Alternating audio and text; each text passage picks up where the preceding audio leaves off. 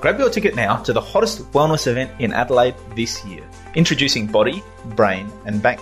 A one-day event to create more resilience in every area of your life. You'll learn how to create a more resilient body, how to cultivate a more resilient mind, and how to future-proof your finances. In a time of so much uncertainty, you need clarity. Many people have been experiencing challenges in their health, their mindset, and their wealth as a result of all the lockdowns and upheavals over the last 12 months. The best time to analyse your opportunities and threats is now, whilst 2020 is still fresh in your mind. Body, Brain and Bank is a one-day live event in Adelaide, hosted by myself, Dr. Brett Hill, and I'll be joined by 3 guest speakers by experts in the fields of health, mindset and wealth, in a jam-packed day of both presentations and workshops. To grab your tickets, head to events.humanitics.com/body-brain-and-bank or click on the link in the show notes.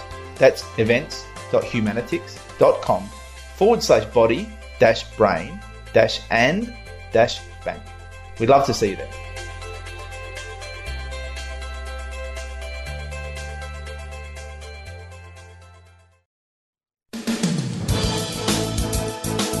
TheWellnessCouch.com, streaming wellness into your lives.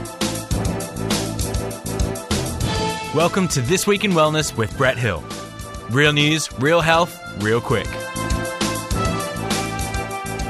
Hi, I'm Brett Hill. And this week in Wellness, while the US government and the European Union have indicated a willingness to discuss waiving intellectual property rights for COVID-19 vaccines, Germany, home to the largest pharmaceutical sector, and the pharmaceutical companies themselves are rallying against the idea. Drug companies' share prices have slipped as a result. US President Joe Biden has publicly reversed his opposition to the waiver and endorsed World Trade Organization negotiations via his top negotiator, Catherine Tai.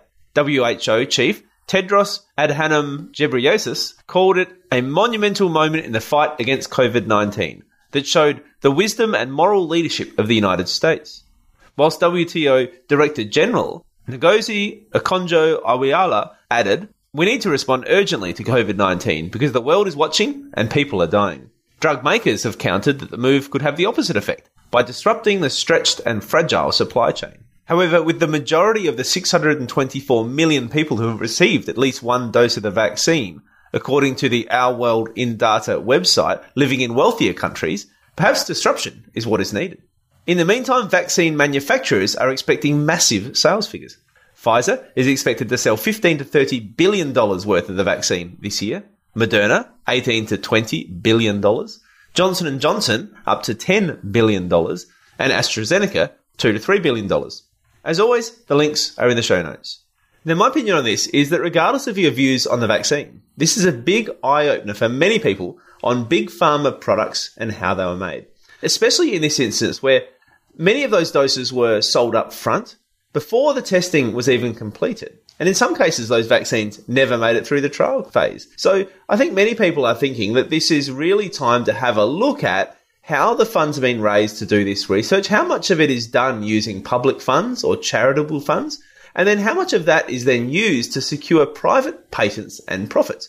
And is that the best model going forwards? If money being used to develop these patents is coming from public funds in some instances, if it's coming from charitable funds in some instances, is it right then that these private companies are able to then secure patents for the end result, keep it to themselves and generate enormous profits? When perhaps if the patents were removed, then these may be more readily available to more people around the globe. And I think more importantly, the profits from these products would be made available to more people around the globe. So whether you think it's a good idea for these vaccines to be made available to more people around the world, whether you think it's a good idea for medications and drugs to be made available to more people around the world, the idea that the profits from those sales, which are going to happen anyway, might come back to the public purse, might come back to some of these charitable funds, and may potentially then be able to be used for other humanitarian purposes all around the world, rather than being turned into profits for big pharmaceutical companies, I think makes a lot of sense. And, with more and more clotting events being recorded around the world as a side effect of these vaccines, then perhaps a review of the way manufacturers are identified against governments is in order too. Because if these manufacturers are making such astronomical profits and sale figures, then it makes sense that they would then be the ones who would be able to fund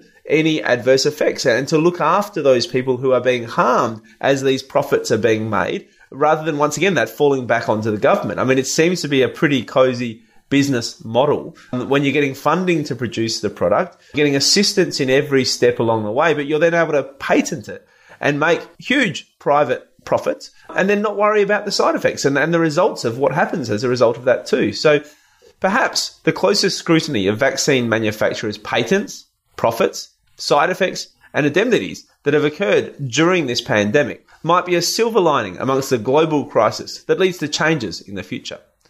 You've been listening to This Week in Wellness with Brett Hill. To continue the conversation, find us on Facebook at facebook.com/This Week in Wellness.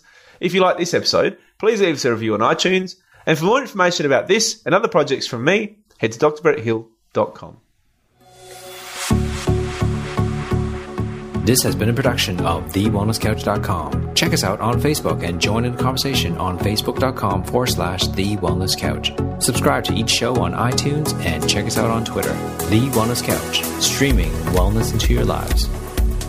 Whilst the Wellness Couch presenter endeavor to provide accurate and helpful information to their listeners, these podcasts cannot take into account individual circumstances and are not intended to be a substitute for health and medical advice from a qualified health professional. You should always seek the advice of a qualified health professional before acting on any of the information provided by any of the Wellness Couch podcasts.